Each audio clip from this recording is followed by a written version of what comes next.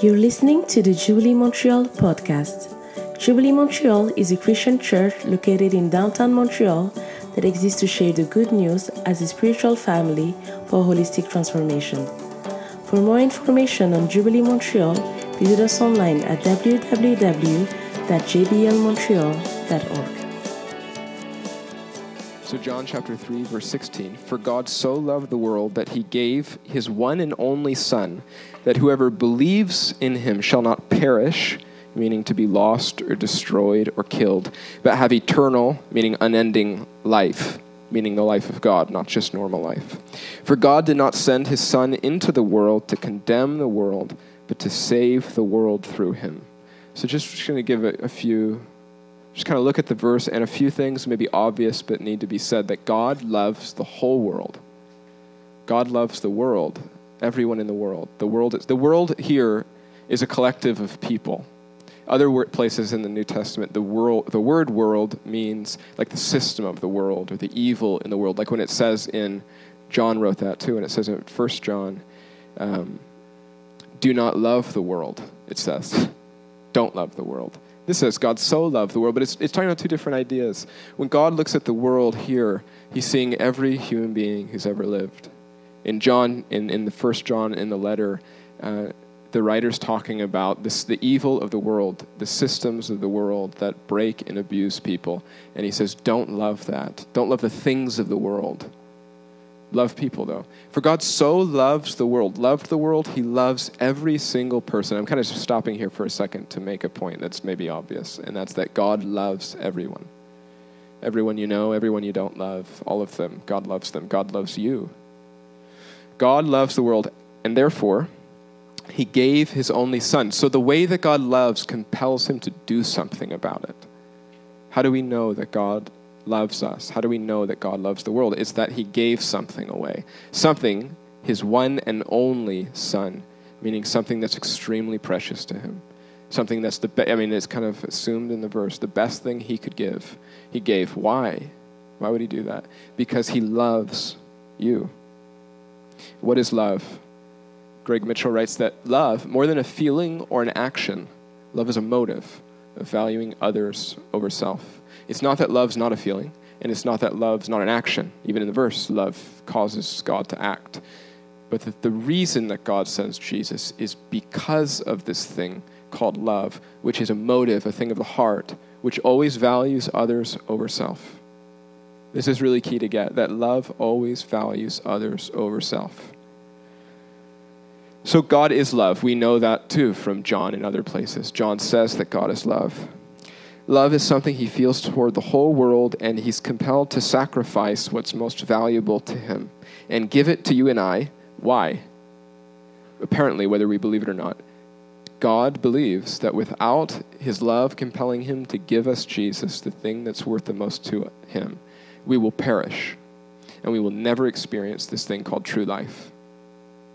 God so desperately wants people to experience life unending that he's willing to sacrifice the best thing he has so people can.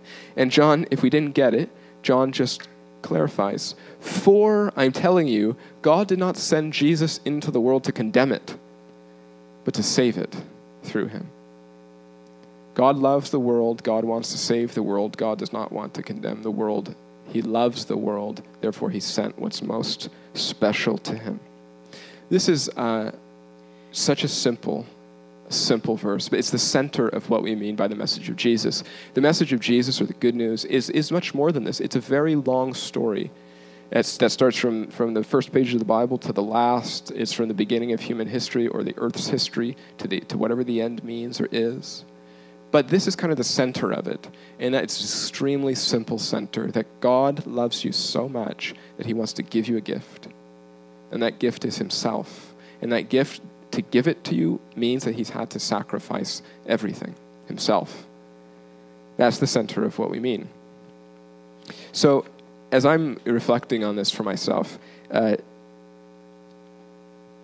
of getting ahead of myself here, but imagine for a moment, go back, maybe you already don't believe this, but go back for a minute and just imagine first that there is a God.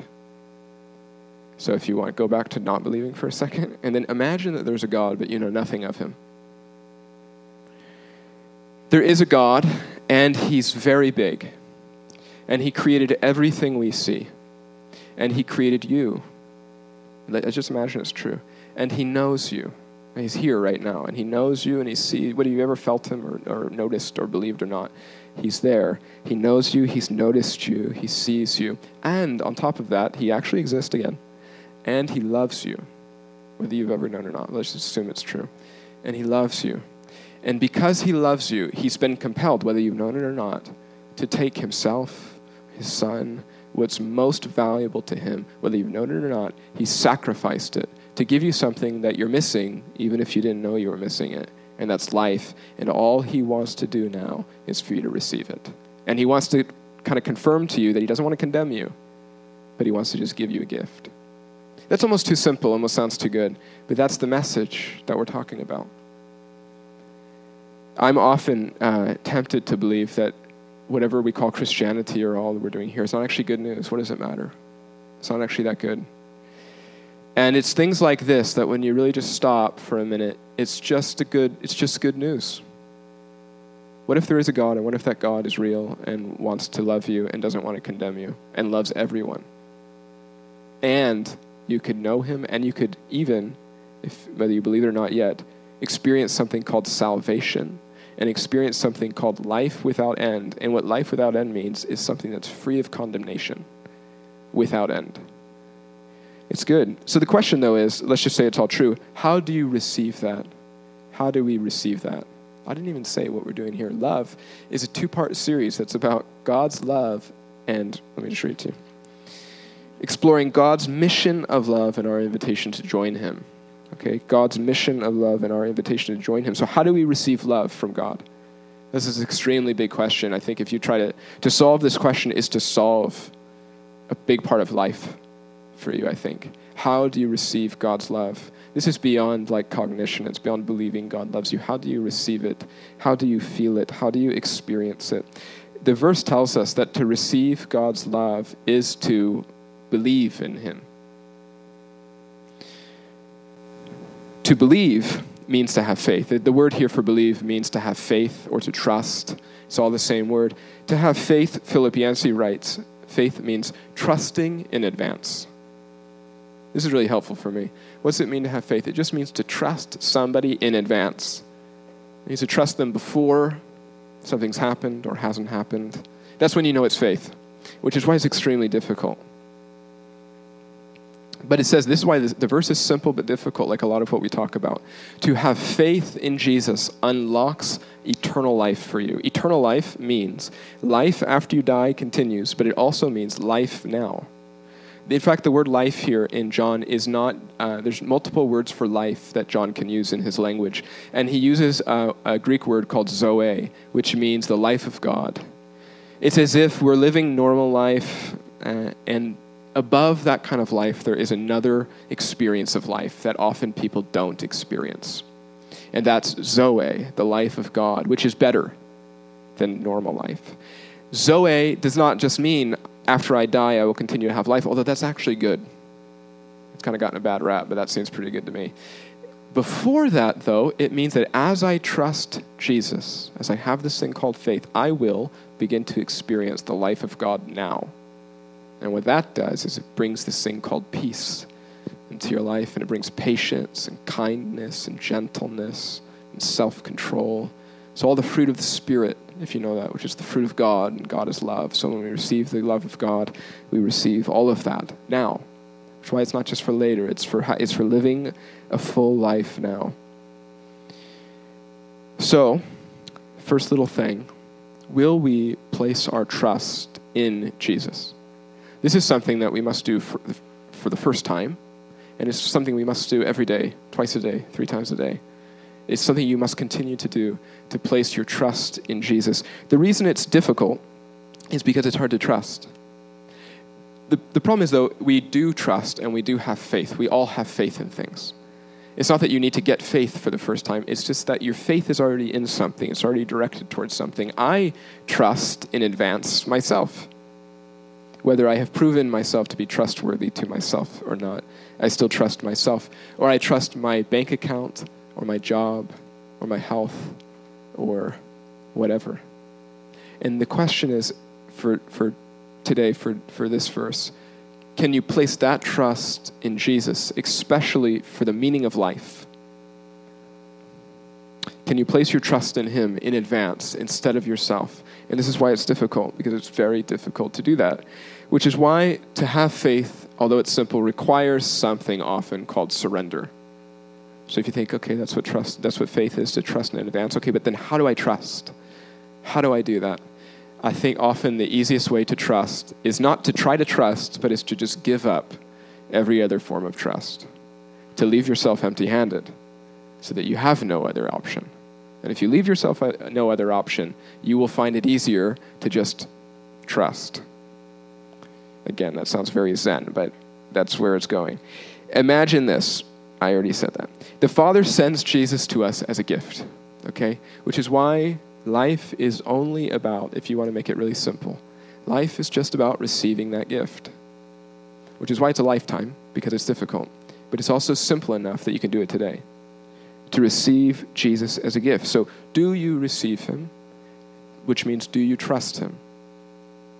Trusting is always a risk, okay? So, when I was thinking about, like, what is trust like? What is faith like in my life? The only idea I had was that, for me, faith feels like when I wake up in the morning and my alarm goes off, and there's a moment of doubt right there, very strong.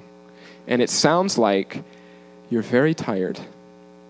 You could for sure, I don't know if anybody would understand this, you could sleep longer. And in fact, there's a fear. If you don't sleep longer, you're going to be so tired later. There's no point, even though last night it made total sense to wake up at this time. It made complete sense to wake up. Now that it's time to take the step, I have all kinds of thoughts about how, no, if I sleep a bit longer, it will actually be better. Even though last night I knew if I didn't sleep longer, it would be better. And there's this moment. So what's required in the moment is for me to trust that although I feel extremely tired right now, even in 5 minutes, 10 minutes, 15 minutes, I'm going to be awake. And I'm going to be very happy that I'm awake. And then 2 hours later, I'm going to be extremely happy that I woke up early. So this is maybe, I don't know about you. As I was thinking about this, I'm like, that's me lately. But I for sure feel like people are like, no, I'd still rather be in bed. But maybe you get the point. And that's that in the moment, it requires that I trust the future that it's going to be good for me to do this. It doesn't make sense. Everything in me feels like it doesn't make sense. And I've chosen the other quite a few times. And so to trust means to say it's actually, even though parts of me don't even believe it. I know enough, which is why it's surrendering, which means the way that you surrender to is by failing often. Well, I know that sleeping in doesn't really work well either. So trust. So also faith is not about figuring everything out. This is also why it's difficult. It's not bad to figure things out. It's not, bless you, it's not wrong to think. But to trust in advance means to give up a certain level of your ideas about how things work, which is also why it's difficult.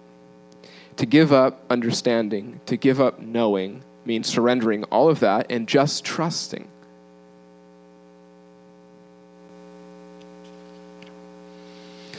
So once we've been called to Jesus, once we begin to trust him, I'm just going to leave it there for a second. Once we begin to trust him, something else happens. There's something else that Jesus says to us. And the reason I'm just using these two verses right now is because this is a theme throughout the Bible. It's a theme throughout the New Testament, which is, it kind of means sometimes it's not found in one verse often. It's seen through many of them, and this is kind of two easy places to show it. 17 chapters go by of Jesus' life, his ministry. And he says this to his disciples near the end of his life. Simple verse, as the Father has sent me, I am sending you. Now, with what we just read, in the same way that the Father sent me, so God so loved the world that he sent Jesus, in the exact same way, Jesus says, I'm sending you. And who he's talking to there are his disciples, his followers, men and women surrounding him. And at the same time, we know, because Jesus says 3 chapters earlier, that he's praying for you and I. He's not just praying for the people that are there, but it's kind of inherent in the logic of what he's saying, that this is for everybody who will follow him. As the Father has sent me, I am sending you.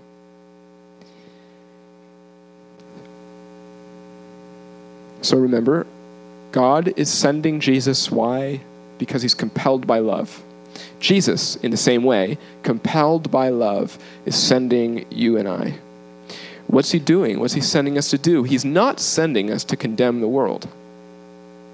Okay, so that's a no-no. Okay, that's not what we're doing. We can't condemn the world.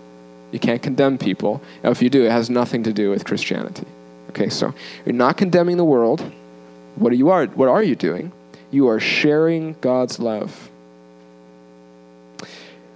God's love is his motivation to sacrifice himself. That almost sounds crazy, but this is what love does to a person, real, true love. It's willing to sacrifice the most precious thing for the good of the other person, regardless of who the other person is, actually. When love reaches its full kind of measure, it doesn't matter who the person is, as long as they're a person. His life for us so that we could enter into a relationship with Jesus and have life. The mission is that simple. What we're sent to do is that simple. Compelled by love, we're sent to show the love of God to people, to invite them to receive a gift, to trust, to experience true life now and forever. A life of love is a life of mission. I'm going to keep saying this now a few times before we end. A life of love is a life of mission. A life of love is actually a life of mission. And a life of mission is actually a life of love. Meaning, mission is not an obligation. When I say mission, I mean a whole bunch of stuff. But that is simply the center of it, communicating the love of God to people. Communicating it, showing it, speaking it. There's all kinds of things. It's very diverse, which we'll talk about in a few minutes. But it's that. It's communicating the love of God in Jesus to people. That is not an obligation. At least not in the negative sense of that word, where you don't want to do something, but you have to do it anyway. It's not fear. It's not actually, shouldn't be fearful. And it doesn't produce weariness. And it doesn't produce an unhealthy inner sense of fatigue. It's okay to be tired from doing something, but there's an inner tiredness that's not healthy. Mission doesn't do that. So I'm talking about a bunch of different things today around love and mission, but this is one that I think some of us need to hear. That to do mission, to be active, if it's mission, should not make you weary. It should not put fear in you. And it should not make you feel obligated. In that moment, the problem is not mission. The problem is whatever you're calling mission. If we feel that at any time, it's probably because we have forgotten John 3:16, and that's that the mission is directed at me and you. Okay, so the mission is always directed at you first. You're sent by Jesus because Jesus was sent to you. And it's very easy when you follow Jesus for a while to forget about the first part. You say, I'm sent by Jesus to do things. And then I begin doing things, forgetting the motivation, forgetting the fact that I am the first recipient. This is what taking a long walk is about, by the way. I'm the first recipient of the love of God. It does not mean I don't do other things, which we also do. It is not is an excuse to not do anything else, to make life about me. In fact, when I'm truly receiving love, I will always be compelled to do mission. The mission is always directed at you first. God loves you, he loves me, and he doesn't need us to do anything. Even John 20:21, he doesn't need you to do anything. That's not what it means. That's not what it's about. He doesn't need you to. He just longs for you to experience something called love and something called mission. He longs for you to experience it because it will be life to you. It will be good for you.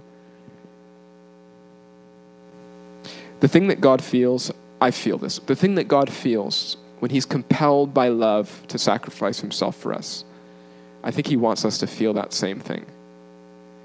The thing that he feels that pushed him to send Jesus is the thing that God desires us to feel as well.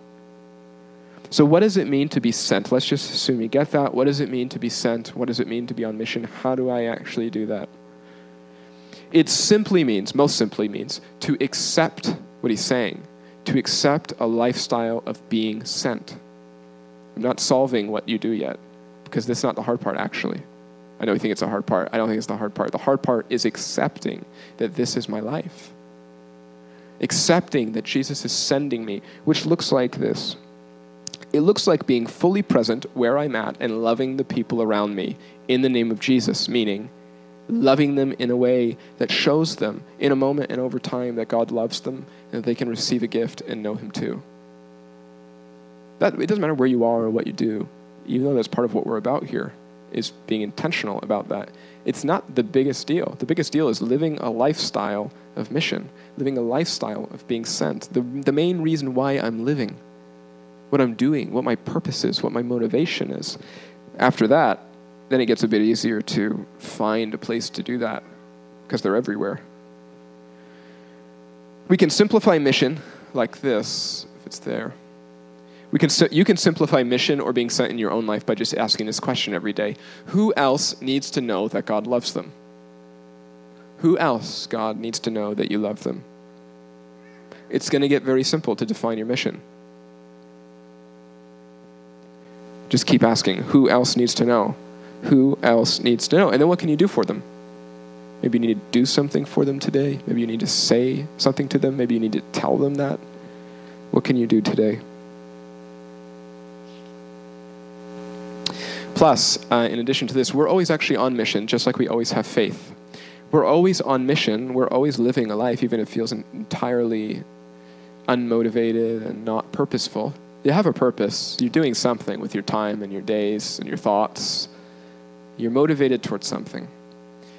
The mission of God, is about realigning your mission, your sense of calling, your sense of purpose to just being sent, letting God direct your steps, being overcome by his motivation and his mission and his purpose, which is compelled by love to help people find life again through Jesus. That's what he wants to do.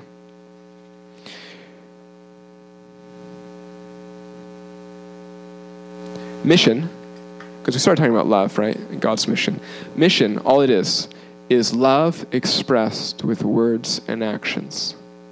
Love expressed with words and actions. That's all it means to do mission. It's to take the love that's supposedly inside and see if it compels you. I say see because if it doesn't, it might not be love.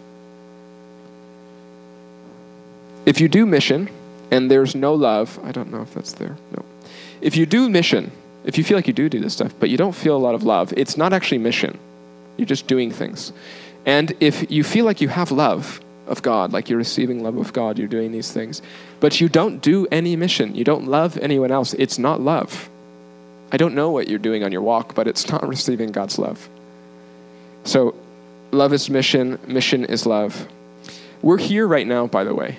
If you follow Jesus, I'd say if you're here at all, if you follow Jesus because somebody said yes to being sent. I mean, whether it was like extremely intentional, where they came up to you and said, I want to tell you that God loves you and here's how you can know that. Or if it was not super intentional, meaning you saw it in someone's life and that was like a spark that made you start looking into things about Jesus. Whatever it was, a person was involved somewhere along the line and that person accepted being sent. That's how it works. The two passages, to kind of start wrapping it up, are really about two different calls. Okay? The message is about two calls, two things. We're all called to Jesus, and we're all have a calling from Jesus. We're all called to Jesus, and we're all sent by Jesus, all of us. And it's always both. It's never one. We're invited to receive the gift of life with Jesus, and then to say yes by being sent by Jesus into the world. What's beautiful about that, by the way, is once you get past, it's not about obligation. It's not about that. So what is it about? It's actually that God, for some reason, has a lot of faith in himself or you or something because he wants everybody to play a part. He wants everybody to have the opportunity, the privilege to living a life that really matters. Within the life that you live, your personality, your perspective, your gifts, your talents, all of it. Within that, he wants to communicate his love through you. That's a privilege. It's an opportunity. It can look different for different people. So most simply what we do is we say yes. It's also a type of faith, by the way, because you don't know what's coming. To say yes, to choose to trust. By the way, often I think we don't choose to trust, especially for the first time, because we're not sure we trust enough. We're not sure we fully trust. It only takes like a mustard seed of trust for it to be enough. I barely trust you, God, is enough for God. Okay, so if you want to start following Jesus, it's enough. I've been considering for my own life this idea of if you've ever heard it said like this contemplation and action, that every human life should have contemplation and action in it. And I've been thinking about that because in my life often has been lacking this side of contemplation, meaning a life of prayer, a life of quiet, a life of solitude when it's necessary, a life of unplugging and letting go and resting, being with God. I've been thinking about that a lot. But what I've found, actually, as I've given myself to more of that in the last month or so, that equally, to give yourself to contemplation but not to action, you will not do well. You won't be a full person. You won't have joy. There's actually something about both of these things together that are required. And so what we usually talk about that as is receiving and responding. When we don't do both these things, we begin to wilt. We begin to die slowly. And we can't actually receive from God by only receiving. It doesn't work like that. It's this symbiotic relationship between receiving things from God and responding, or receiving love from God and loving other people.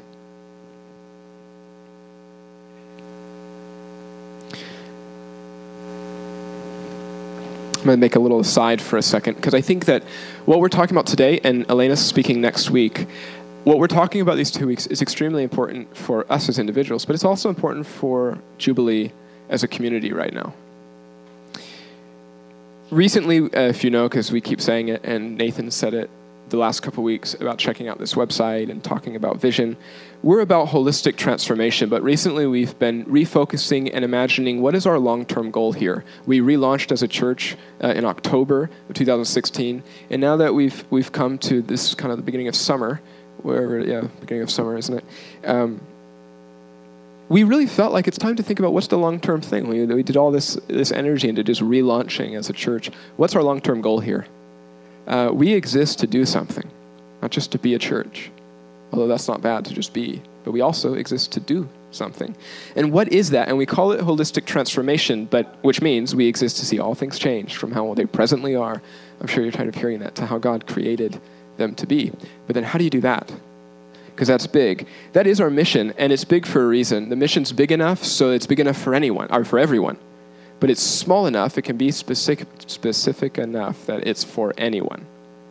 I'd say it again, but I might screw it up again. Things become transformed when they come into contact with love, or when they come into contact with God, because God is love.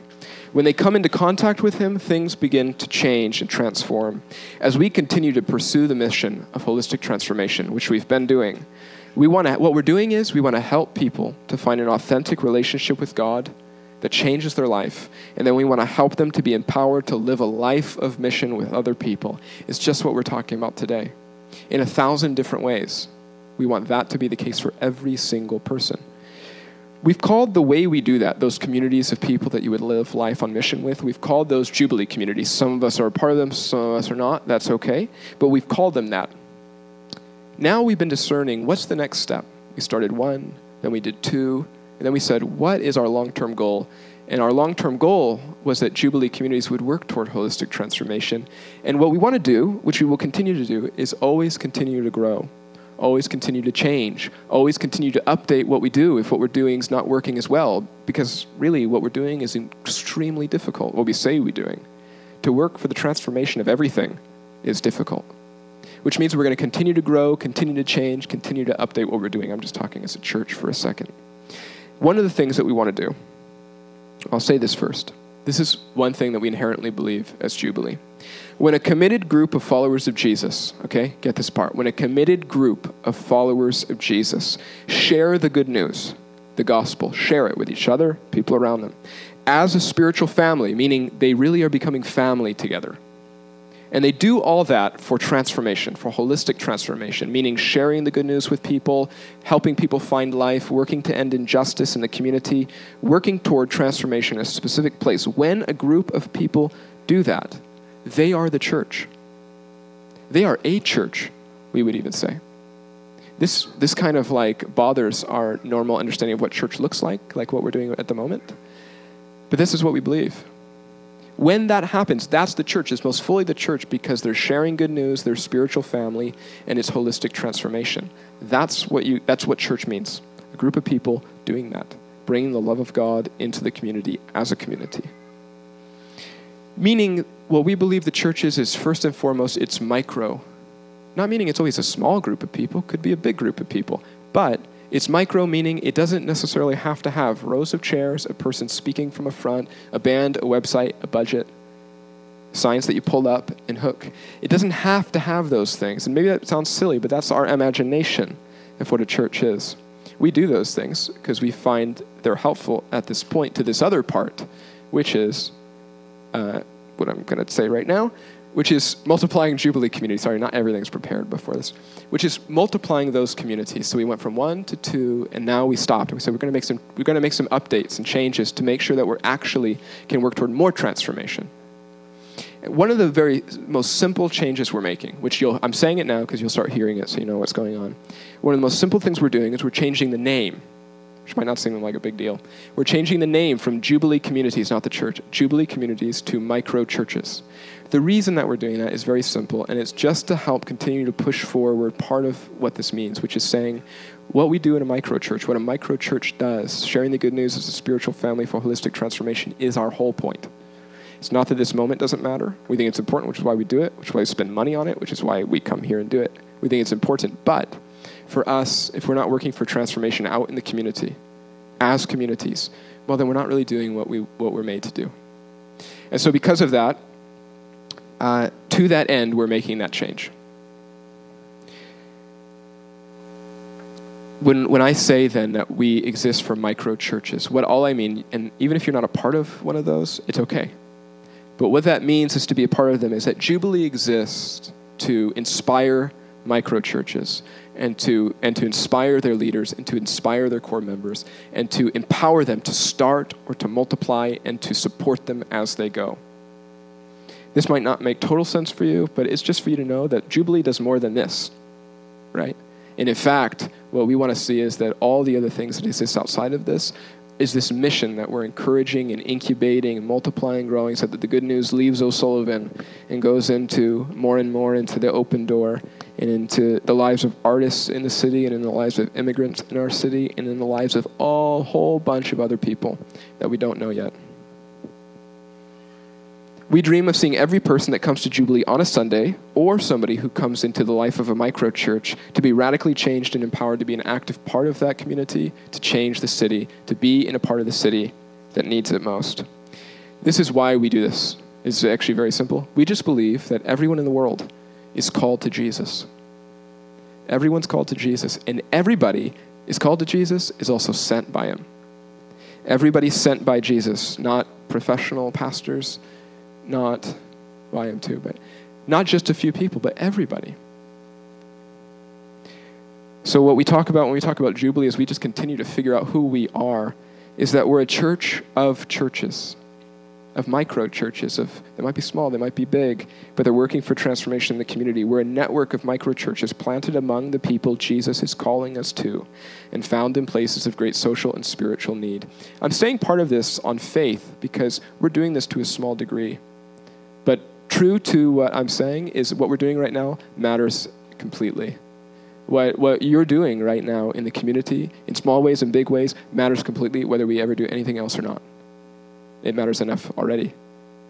So I'm just saying this to say that's already who we are, and it's who we are becoming. Now, to come back to the sermon, to be in a micro church, to lead a micro church, to be a core member of a micro church does not mean necessarily that you'll even be on mission. So this is not like the how-to. It doesn't mean you'll be on mission. To be on mission is to live a lifestyle of being sent. And you can do that without being in a micro church. Even I don't want to tell you that. You can do it without being in one. The only reason we have microchurches is because it supports that kind of life. You can't do a life of mission on your own, really, not long-term, and not in a way that's really going to change things. So you got to do it with other people, and it's only going to work well with other people when it's really family, and the gospel's actually the thing at the center of it, and you're working together for transformation. That's why we have microchurches, not because we have to. It says nowhere in the Bible to plant microchurches. It says to love God and love other people. It says that you're sent. They always do that together, though, and so that's why we do it together. To be on mission is to live a lifestyle of being sent, a purposeful, intentional love toward the people that God has sent you to. And this is as simple as receiving and responding. You guys can come forward. We're just going to end. There's one thing, as we took a moment and sat and talked about the verse on the screen, there's something that kind of came to me that hadn't before. And that's that what I hear today when it says, as the Father is sending me, so I'm sending you. What I heard in that moment was, the difference, it seemed to me at the moment, was that Jesus apparently wasn't in the world, at least not as a human being. And then he was, but I'm already in the world. So it's not exactly the same. That's just what I was thinking about. It's not exactly the same. And what I heard God say back to me was something like the verse, if you know it, I'm calling you to be in the world but not of it. Is that actually, I think many of us, mission means maybe just this. We're not actually in the world. You haven't been sent into the world yet. And that can mean many different things. I mean, for you, it can mean you've kind of existed in a Christian bubble and you've never actually been sent to the world, or your life is just about yourself. It's not about anyone else. And these are not like obligations, because actually the way to get over that is to receive love. And you know it's love when it's working, when it's sending you out, when it's motivating you to sacrifice yourself. And so, just in conclusion, John 3:16 tells us what God is like. God is love. He is not condemnation. It's actually good news. It's actually better than it sounds. It's actually true. He is love, and he's loved you, and he's loved me so much that he's been willing to sacrifice himself for us. However it works, God's beyond time. So in fact, God is like making a sacrifice for you right now. God, I mean, however it works, however not being in time works, probably means something like God's sacrificing everything for you at every moment. The historical Jesus, the Jesus that actually lived, existed for you and me. That's a crazy thought. He came on earth in the first century for you, for Michael, for Nathan, maybe for a few other people. I'm just kidding. For everyone. He existed for you. He stands in human history as a gift, as a picture of what God is like, which is God decided to reveal himself as love for some reason, maybe because he's love. He existed for that reason, to reveal God to us and to offer himself to us as a gift. Receive him as a gift. John 20:21 tells us that Jesus is now doing the same thing with us, everyone. And if you have not started following Jesus yet, the minute that you follow Jesus, Jesus is saying to you, as the Father has sent me, so I'm sending you. It's not about cleaning yourself up first. It always goes one and then two, one and then two. It's like a beat of a heart. In the very same way that God sent Jesus, Jesus is now sending us. And it's as simple as just accepting that and being open to that and trusting that and walking forward in that. Mission is not about being better than other people or about being right and others are wrong, which is often what people feel like when they talk about mission. It's uncomfortable. It's awkward. Actually, what you're telling people is not that you have it right and they have it wrong. You're telling them that you found out, someone told you, that God loves you and sent Jesus to die for you. You've begun to trust him, and that has begun to change your life. And that God has given you a purposeful mission in life to love other people, whatever that looks like for you. And all you're telling them is they can have that too. In fact, God just wants to tell them that he wants to send them. I mean, even for a moment, God loves you, which is actually an important piece, but God wants to send you. But to be sent, you need to be loved. God wants to send us to heal the world. Love is the mission, and the mission is to love. If it's not love, it's not mission. And if you're not on a mission, it's not love. Thank you for listening to the Jubilee Montreal podcast. For more information on Jubilee Montreal, visit us online at www.jblmontreal.org.